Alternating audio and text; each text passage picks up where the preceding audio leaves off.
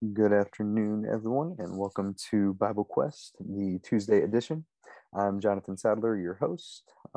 And before we get started, I'll just remind everyone today, if you're coming in on the Zoom app, you can submit your questions and comments in the Q&A box or the chat window as we're going through our topic today. Or if you're on Scott's Facebook page, you can put those in the comment window, and we'll be happy to get to those during our show. I got with me today Scott Smelser. How you doing today, Scott? I'm doing all right. Good to see you. So today we're going to be discussing something, and I'll kind of get the ball rolling on this. In a few of my conversations that I've had with some people recently, one of the really common questions or areas that people kind of aren't really sure about certain things that the Bible says is in the area of talking about conversion and becoming a Christian, and like how does that happen? How do you become a Christian? How do you have your sins forgiven? How are those washed away? And kind of different offshoots of that idea.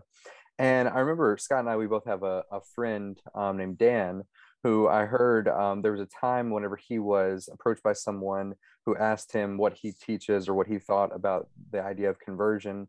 And Dan told this guy to just go get a notepad and a pencil or a pen and read through Acts and just write down all of the different times that Acts tells about conversions and what are the circumstances of those conversions, and just kind of take notes and then get back to him.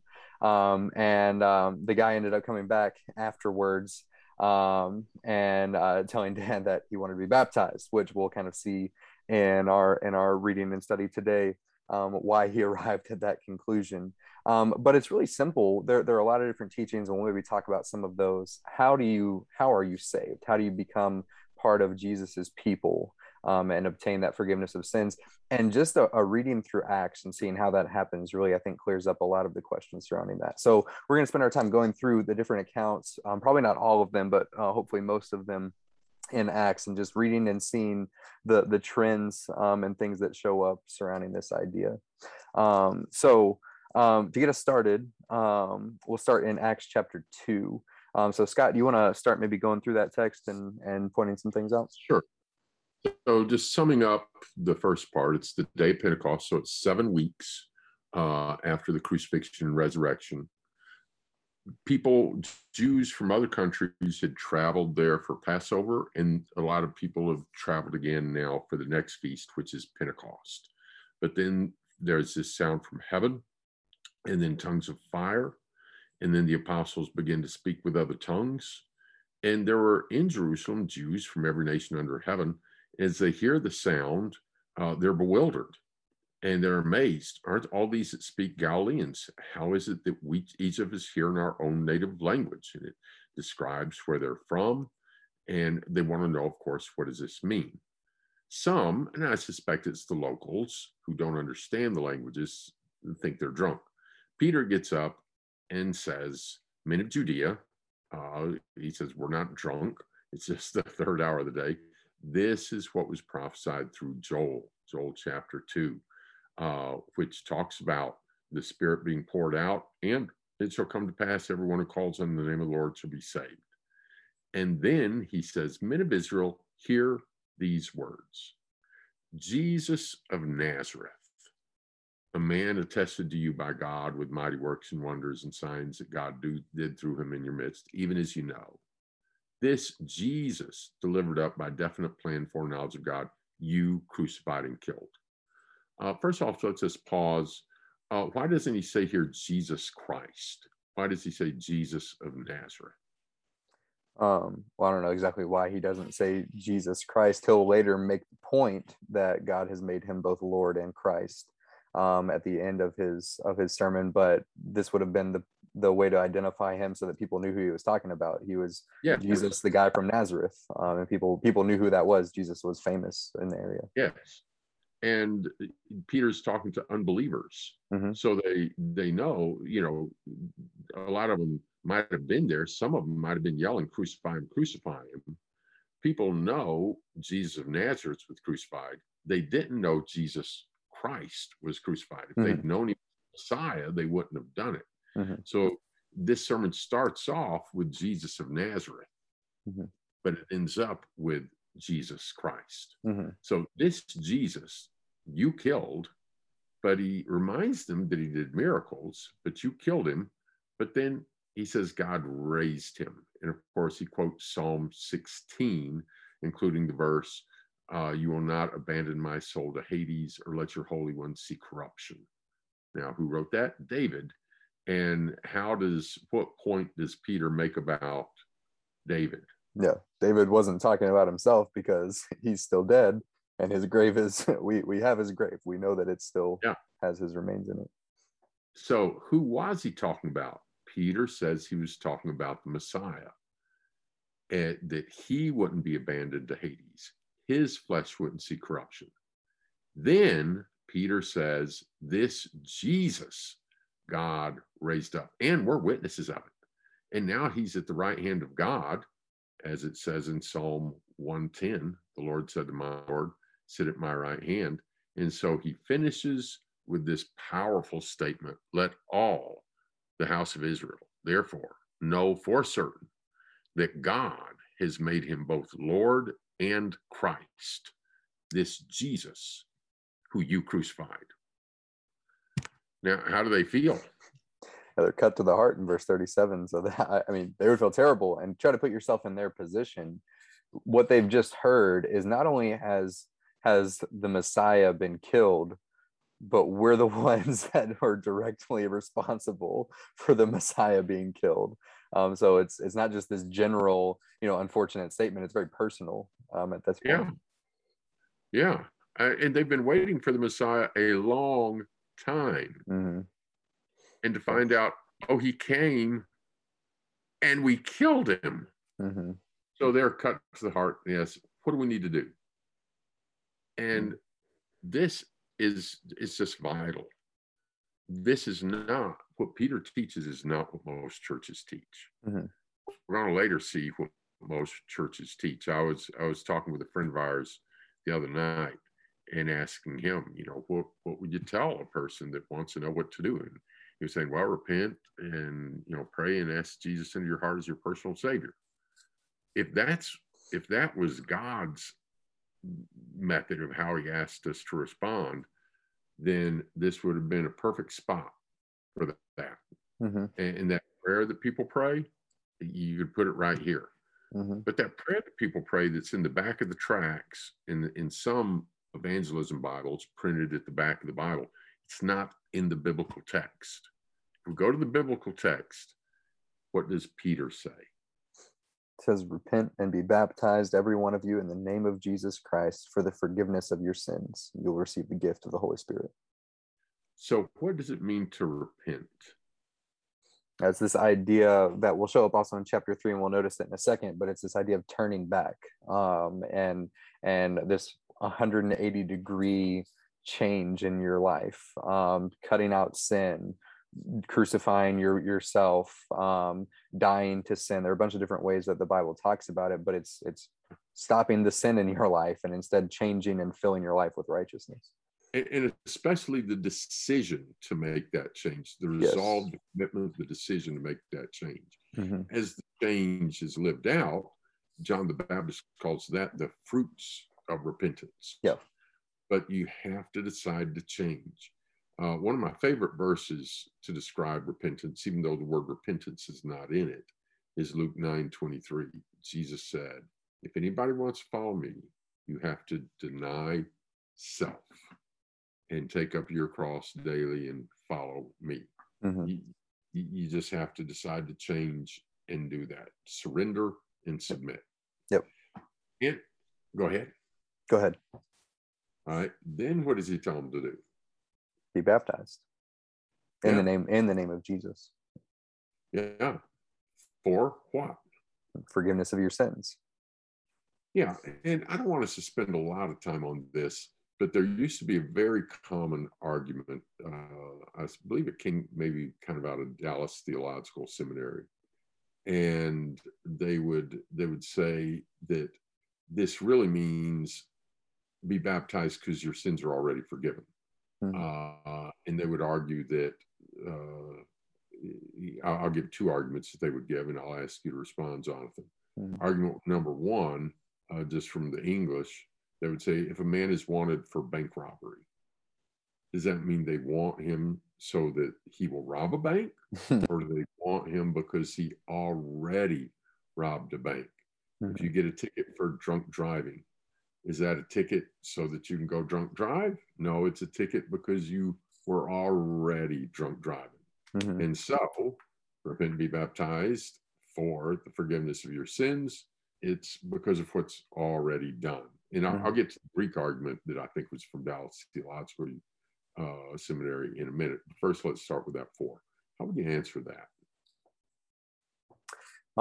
That's a good question. One, I would say that using an English word or English grammar to make a point is probably not overly accurate in a different language. But I'm not totally sure how you would respond, Scott. All right. So if we look in the Greek, it's repent and be baptized. Here we go. And it's ace is the word here translated for. Yes. So the ESV has for. The American Standard has unto. And really, into is the basic meaning of that word. And so if I'm trying to find here, but I'm not spotting it for some reason, there we go. It's ace or ice. And if we look up and see what it means, its basic meaning is into, unto. It's the 10th most common word in the New Testament, by the way. And there's another passage where this same phrase is used, unto the remission of sins. And that's back in Matthew 26:28. So Jesus is establishing the Lord's Supper. He says what? This is my blood, which is poured out for many. And there's our phrase, for the forgiveness of sins. Ace and aphason and hamartion. These words are also in Acts 2. Did Jesus mean that he was going to pour out his blood because sins are already forgiven? Yeah, obviously not. Then he wouldn't have had to pour out his blood. Yeah, this is the purpose of it. It is to this purpose. And then the other thing, and I'm sorry, I'm slowing us down too much here, is that it used to be argued that ace means because of. You would meet people that would say here, it means because of. If you go back and look at that word, as I said, it's 1,700 times in the New Testament. And let's just look how it's translated in the King James. Into, 573 times. To, unto, for, in, on, toward, against. No times is it ever translated because of. No mainline Bible translation translates it because of, because that's not what the word means. And finally, let's just consider textually. Is Peter talking to saved people? Yes. Or no, he's not yet. Yeah. They're unsaved people wanting to know what to do. Yeah. And he tells him, repent and be baptized in the name of Jesus Christ for or into the forgiveness of your sins. Yes. And with many other words, he bore witness and exhorted them, saying, save yourselves from this crooked generation. So verse 41. They're baptized. They received his word and were baptized, and then they're added to the church. Yeah. And then they devoted themselves to the apostles' teaching. Any other comments or thoughts on Acts 2? No. So then you continue going. The next time that we kind of see the conversions happening is in chapter 3, or really chapter 3 and 4, where we'll just summarize really quickly. Peter and John see this lame man who's sitting out front of the gate in the first few verses. They heal him. He's able to walk now, and he had never been able to walk his whole life. And we find out in chapter 4 that's 40 years.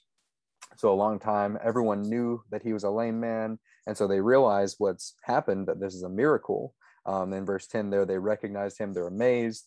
And then this great crowd kind of comes together. So Peter in verse 11 and 12 sees an opportunity to speak to them and kind of teach them as a result of this miracle. And so he says in verse 12, men of Israel, why do you wonder at this? Or why do you stare at us as though by our own power or piety we've made him walk? The God of Abraham, the God of Isaac, the God of Jacob, and the God of our fathers glorified his servant Jesus. So there, again, similar kind of construction of getting them to see Jesus. And then he says, you delivered over and denied in the presence of Pilate when he had released him or decided to release him. But you denied the holy and righteous one and asked for a murderer to be granted to you and killed the author of life, whom God raised from the dead. To this we are witnesses. And his name, by faith in his name, has made this man strong, whom you now see and know. And the faith that is through Jesus has given this man this perfect health in the presence of you all, talking about the lame man. So faith in Jesus is the result of that and the power of Jesus. Then he gets to verse 17 and he says, now, brothers, I know that you acted in ignorance, going back to what he said about you all killed the author of life. You denied Jesus even when Pilate had already decided he should be released. You killed the author of life. And he says, I know you acted in ignorance. And this is interesting, as did all of your rulers. But what God foretold by the mouth of all of the prophets, that his Christ would suffer, he thus fulfilled. Then he says in verse 19, repent therefore and turn back, that your sins may be blotted out, and that times of refreshing may come from the presence of the Lord, that he may send the Christ appointed for you, Jesus, whom heaven must receive until the time for restoring of all things, about which God spoke by the mouth of his holy prophets long ago. So Peter points out in chapter 3 that they were ignorant. And that the rulers were ignorant. They didn't realize, like what we said in chapter 2, they didn't realize that Jesus was the Christ, the Messiah. Maybe they should have, but they didn't. They were ignorant to that. But what does he tell them? Even though they are ignorant, does that mean that they're exempt from their sins? No. And how do we know that? Well, in verse 19, he says, you need to repent and turn back so your sins will be blotted out. Now, this is now this is interesting, Scott. This is different than what he said in chapter 2. What's different about this in chapter 2 than what happened in chapter 2? Well, here he hasn't specified baptism yet. He's introducing this to people. In Acts 2, they're already convinced and believers, and they're asking, what do we need to do? Here he's doing what he does repeatedly in Acts. God sent him, you killed him, God raised him, we're witnesses. Yep. Bam, bam, bam, bam. Yep. And saying, I know in ignorance you did it. You've got to repent. You've got to turn. Doesn't do any good to talk about to baptize somebody that hasn't repented. Right. Yep. Exactly. Yeah. And so in chapter 4, they start getting some pushback from the religious leaders, and they come and arrest them. But even regardless of Peter and the apostles being arrested, in verse 4, many of those who heard the word believed, and then the number of men came to be about 5,000. So they're adding on to that number, believing and being convicted by the truth there. But let's go to Acts chapter 8 and look at this kind of next example here with the guy who we call Simon the sorcerer, or Simon the magician. So the Christians have been scattered. They started kind of facing severe persecution after the stoning of Stephen, who would have been the first Christian martyr that we're aware of. And we mentioned Saul, who we'll get to and start talking about in just a few minutes. But in verse 4, there were those who were scattered. They went about preaching the word. And Philip went down to the city of Samaria, and he proclaimed to them the Christ.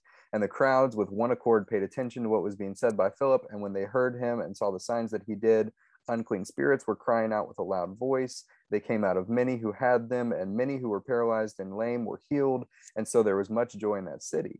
And then there's this man named Simon in verse 9, who had previously been practicing magic in the city and amazed the people of Samaria, saying that he himself was somebody great. And they all paid attention to him, from the least to the greatest, saying, this man is the power of God that is called great. They paid attention to him because for a long time he had amazed them with his magic. But when they believed Philip, as he preached the good news about the kingdom of God and the name of Jesus Christ, they were baptized, both men and women. And even Simon himself believed, And after being baptized, he continued with Philip, and seeing signs and great miracles performed, he was amazed. So with Simon and the other people that are in this city in Samaria, they hear the teaching of Philip, who was one of the 7 that was chosen back in Acts chapter 6. He goes down to Samaria out of Jerusalem from this scattering of persecution, and he's teaching them about Jesus. And the response that you see, men and women and Simon included in that group, are baptized. They believe in Jesus after seeing the signs and the evidences and the proof, and they're baptized. And like what we've seen in Acts chapter 2 and Acts chapter 3, it's for the forgiveness or remission of their sins. Now, there's an interesting thing to notice about this story with Simon, and this is curious. So Simon, you can see there at the end of his story, or at the end of that in verse 13. He's baptized. He becomes a believer. He's following with Philip. He's a Christian. But then he falls after that, and Peter comes down. And Peter and John come down to Samaria, and they instruct him how to respond after he's a believer, had his sins forgiven in Christ, and then falls in sin, what he needs to do. And it's different than what Peter would say to the people that first kind of need to hear the gospel in Acts chapter 2. So there, Scott has it there on the screen in Acts 8, verse 22. Or I'll start actually in verse 20 if you want to scroll up, Scott. In verse 20, Peter said to him, this is after Simon wants to purchase the gift of passing on the Holy Spirit, like the apostles could do in the first century. He wants to purchase that with money. Peter says to him in verse 20, may your silver perish with you, because you have thought that you could obtain the gift of God with money. You have neither part nor lot in this matter, for your heart is not right before God. Then in verse 22, he says, repent, therefore. So the first thing, repentance shows up again. What that shows me is repentance is necessary at conversion, that change of mindset, but repentance is necessary continually throughout our walk with God. I know oftentimes, Scott, you'll go to 1 John chapter 1 and show that walking in the light versus walking in darkness. And if we say we have no sin, we're a liar and the truth's not in us, but we need to, walk in the light. And in chapter 2, John says, I'm not telling you all these things so that you, or how does he say it? I'm misquoting it now. I'm telling you these things so that you would not sin. But if you do sin, we have an advocate with Jesus. So there's that, we have to repent continually from our sins and be constantly turning away from that and turning to Jesus. So the first thing he says is you need to repent of this wickedness of yours and pray to the Lord that if possible, the intentions of your heart may be forgiven. So there's a different response for forgiveness of sins from a believer who's been saved in Christ than somebody who hasn't been saved there. So that's interesting to notice that. Do you have any thoughts or comments about that, Scott? Yeah. So like back in Acts 2, the non-Christians were told repent and be baptized. Mm-hmm. And then Simon would have done that. But when he goes back into sin, now he's told repent and pray. Yep. He doesn't need to be baptized again.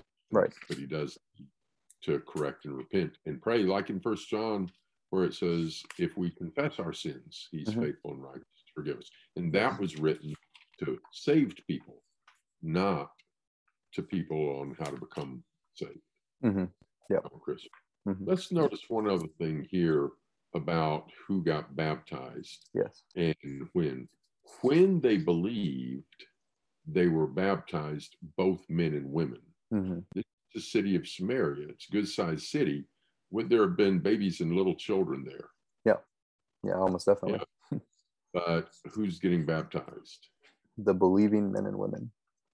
Yeah, it's when they believe. So we see that baptism here is for believers, and it's mm-hmm. for people that have sins that they need to have washed away, and it's for people that can repent. Yes. Mm-hmm. Yeah. So let's go on to the next one, and maybe we'll do 2 more and then kind of step back and compare what we've seen in Acts. Let's look at Acts chapter 9. And we're introduced to this man named Saul, who is Paul, who writes a significant portion of the New Testament. We're introduced to him back in chapter 7 and chapter 8, but it zeroes in on him in chapter 9. So he is persecuting the church. He approved of Stephen's execution in Acts chapter 7 and 8. And he's going to foreign cities now. He wants to go to Damascus. in order to find Christians and bring them back to Jerusalem to suffer the penalty of being blasphemers, as Saul understood in his mind. And so he gets letters written from the high priest in order to go and drag these men and women back to Jerusalem to face judgment. And on his way to Damascus, in verse 3, suddenly this light from heaven shone around him. And falling to the ground, he heard a voice saying to him, Saul, Saul, why are you persecuting me? Then he said, Who are you, Lord? And he said, I am Jesus, whom you are persecuting, but rise and enter the city, and you will be told what you are to do. The men who were traveling with him stood speechless, hearing the voice, but seeing no one. And Saul rose from the ground, and although his eyes were opened, he saw nothing. And they led him by hand and brought him into Damascus. And for 3 days he went without sight and neither ate nor drank. And there was a disciple in Damascus named Ananias. And the Lord said to him in a vision, Ananias. And he said, Here I am, Lord. The Lord said, Rise, go to the street that is called Straight, and at the house of Judas look for a man of Tarsus named Saul. For behold, he is praying. And he has seen in a vision a man named Ananias coming to lay his hands on him so that he might regain his sight. Ananias answered, Lord, I've heard about this man and how much evil he has done to your saints at Jerusalem, and he has authority from the chief priest to bind all who call on your name. But the Lord said, Go, for he's a chosen instrument of mine to carry my name before the Gentiles and kings and children of Israel, for I will show him how much he must suffer for the sake of my name. And Ananias departed. He entered the house. Laying his hands on him, he said, Brother Saul, the Lord Jesus, who appeared to you on the road which you came, has sent me to you that you may regain your sight and be filled with the Holy Spirit. And immediately something like scales fell from his eyes, and he regained his sight. Then he rose and was baptized, and taking food, he was strengthened. So this is the original story of Saul's conversion. And I've heard you ask the question before, Scott. Maybe if you want to go through this, it's an interesting question to think. In reading verse 1 through 19, at some point at verse 1, everyone can agree Saul is not saved. He's persecuting the church. He's persecuting Christians. He's breathing threats and murder against the disciples of the Lord. That is not saved at all, or even close to saved. In verse 19, we can agree Saul is saved. He's a Christian. He's a believer in Christ. Where did that happen in the text? Do you want to give maybe some possibilities of that, Scott? And then we'll notice the answer later on in Acts 22. Yeah, I've asked this question for years, and sometimes people might pick, when the Lord appeared to him, when he said, Who are you, Lord? And he finds out it's Jesus. That's often what people will pick. Somebody might say, oh, well, it's while he's praying, because look at there, he's praying. Mm-hmm. And for 3 days. Can you guess what he might have prayed? Yeah, he might have. Yeah, I'd be praying for mercy and understanding. My world has just been turned upside down. Yeah, to find out that I've been persecuting Christians, voting to have them killed, and then find out that they're right, Jesus is the Christ. You'd be praying for mercy, for forgiveness, et cetera, et cetera. And God lets him think about this for 3 days, and lets him pray for 3 days, and sends him there. And so where in here is the point of salvation? And let's remind ourselves of what salvation is. What is it we need to be saved from? Saved from our sins. Matthew 1:21. Name him Jesus, because it is he that will save his people from their sins. Yeah. If I'm still in my sins, I'm not saved. Yes. If my sins are forgiven and gone, washed away, I'm saved. Mm-hmm. This chapter doesn't specify. It doesn't say that Saul rose and was forgiven. Mm-hmm. It doesn't say that, he prayed and was forgiven. It doesn't say he was baptized and was forgiven. This chapter doesn't specify. Mm-hmm. So does Paul recount this and get more specific later? Yeah. In Acts chapter 22, while Paul is on trial, he retells the story of his conversion, and he gives some extra details about, what happened, and specifically his conversation with Ananias. But he's kind of making his defense and telling that. And in verse 6, Well, he starts in verse 3, talking about how he went down to Damascus. He was on the way to Damascus to persecute the church. And then in verse 6, he starts retelling what happened in Acts chapter 9. As I was getting close to Damascus, there was this great light that shone from heaven. He spoke with the Lord in verse 7, 8, and 9. And then he went into the city in verse 10. And he was led there into the city in verse 11, like he was told to in verse 10. And then Ananias comes in verse 12. So in verse 12, Acts 22, verse 12, one Ananias, a devout man according to the law, well spoken of by all the Jews who live there, came to me, and standing by me, he said, Brother Saul, receive your sight. And that very hour I received my sight and saw him. And then he said to me, the God of our fathers appointed you to know his will, to see the righteous one, and to hear from the voice from his mouth. For you have been a witness, or you will be a witness to him, to everyone, of what you have seen and heard. And now, why do you wait? Rise and be baptized and wash away your sins, calling on his name. So there, Ananias makes it very specific. Saul, at the point where he regained his sight, at the point where Ananias came and visited him, after all the 3 days of Saul's praying, after having the conversation and seeing Jesus on the road to Damascus, Ananias says, "You're still in your sins." And Yeah.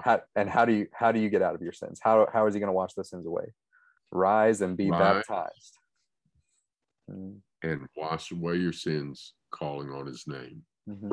It's interesting, calling on his name is the same phrase used back in Acts 2.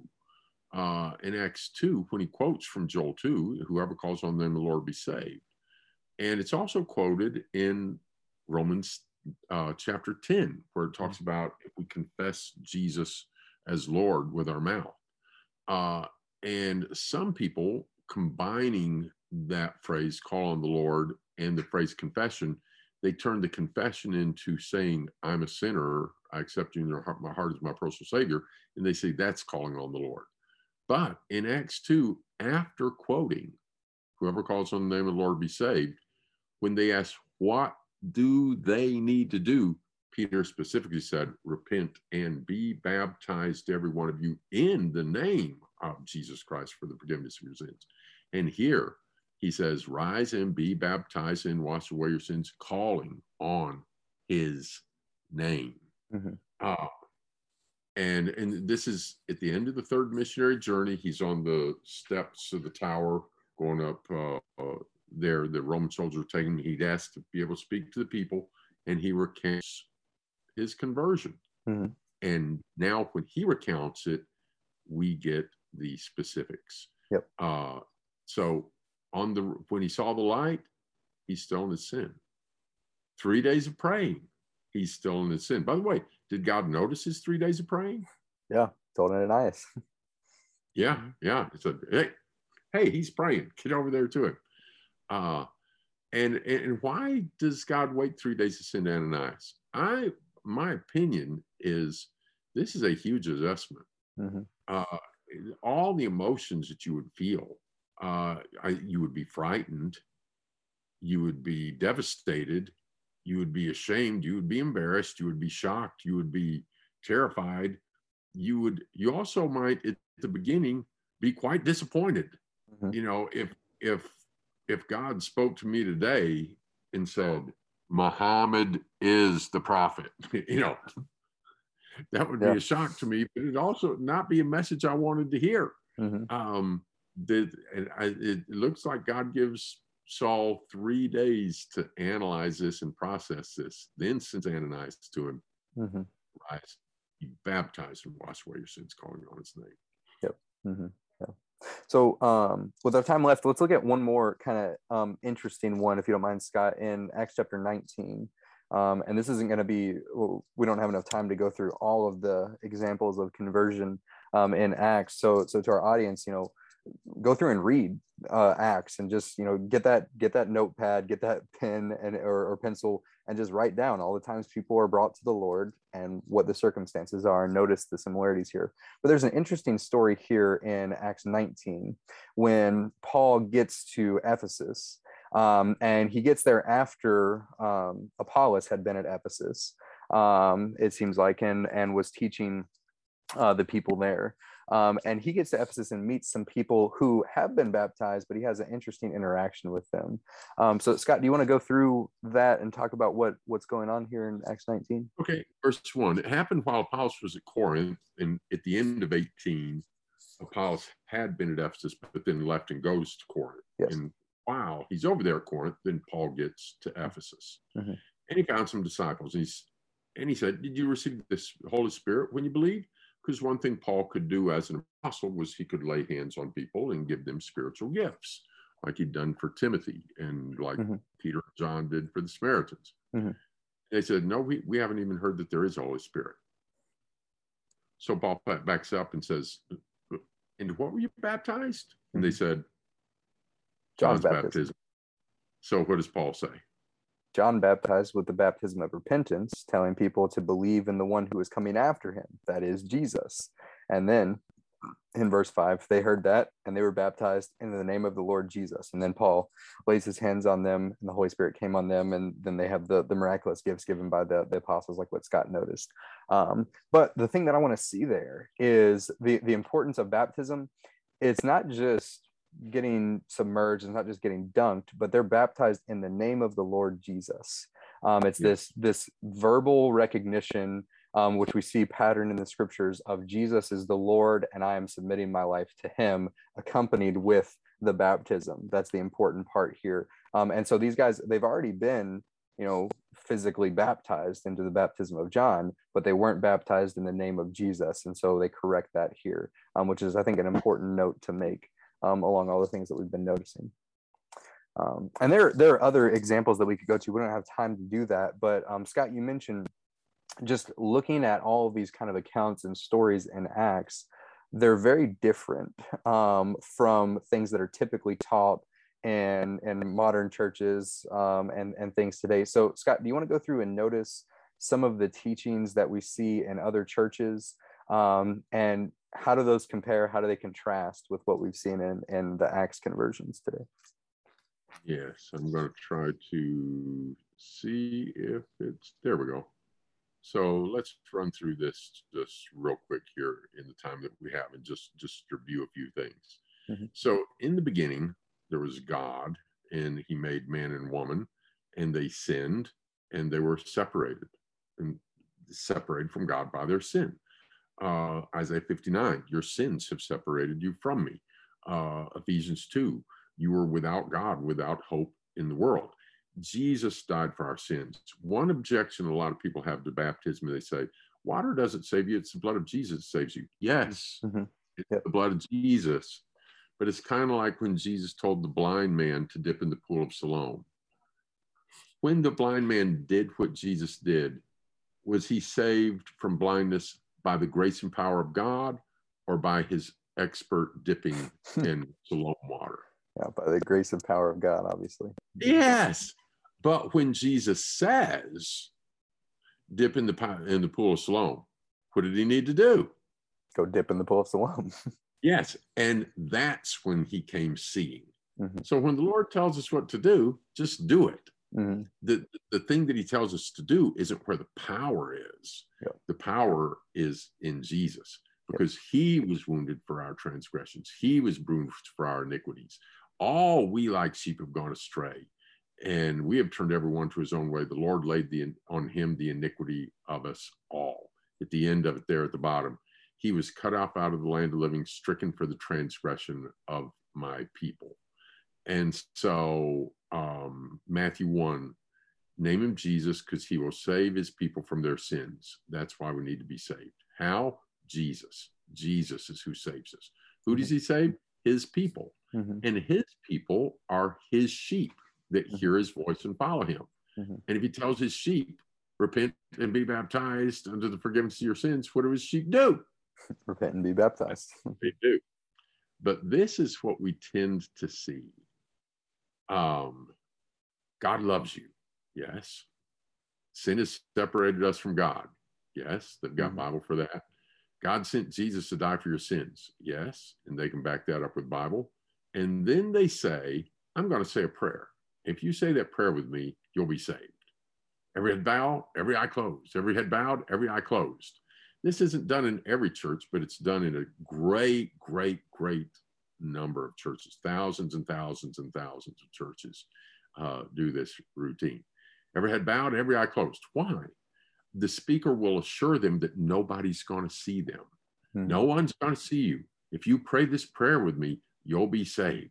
Lord Jesus, I'm a sinner. I accept you in my heart as my personal Savior. Thank you for saving me from my sins. Now, if you prayed that prayer, I want you to raise your hand with every head bowed, every eye closed. No looking around. No one's going to see you but me and God. Now, raise your hand if you prayed that prayer. Don't worry. No one will see you. I see that hand. I see that hand. Question. Is that what Peter taught on the day of Pentecost? No. Is that what Philip taught the eunuch? No. Is that what Paul did? No. Is that the way people in the New Testament came to Christ? No. Has anyone ever seen that prayer in Scripture? Nope. And if I'm not willing to be seen with Christ, am I with Christ? Yeah, no. Christ would say, if you deny men before me, I'll deny you before my Father. Yeah. And in Gospel Mark, if you're ashamed of me, I'll be ashamed of you. And they'll quote Romans 10:9, but Romans 10 says, if we confess with our mouth Jesus as Lord, if we believe in our heart that God raised him from the dead and confess with our mouth Jesus is Lord, we should be saved. And in chapter 6, he talked about in baptism, we bury the old man and we're buried into Christ, into his death. And what do you do with the dead man? You bury him, and then we rise and we walk in newness of life. It's where we're born again. Yeah. And so it's just not in the Bible. We don't have time to talk about these things because we're running out of time. But let's just notice biblical faith repents. It decides to turn from sin. Biblical faith confesses Jesus as Lord. Biblical faith submits to baptism. Biblical faith follows. So there was the problem. And in Acts 2:38, it said, repent, be baptized in the name of Jesus Christ for the forgiveness of your sins. And that brings man back into relationship with God. Yeah. So I think it's a great challenge and exercise. If you have questions about, how do I have a relationship with Jesus? How do I have my sins forgiven? Just a reading of the text in Acts and seeing all of those examples, first seeing what the Bible says, because that's the most important thing, but then realizing that there are a lot of holes and differences in what a lot of churches will teach. And, at the end of the day, we need to follow what the scriptures say. We need to follow the examples and the commands of the apostles and Jesus, and accept what they say and do it. Otherwise, just like that blind man, if you hear what Jesus said, but don't do it, you're not going to receive the blessings. You're not going to receive the promises that are given. Go ahead, Scott.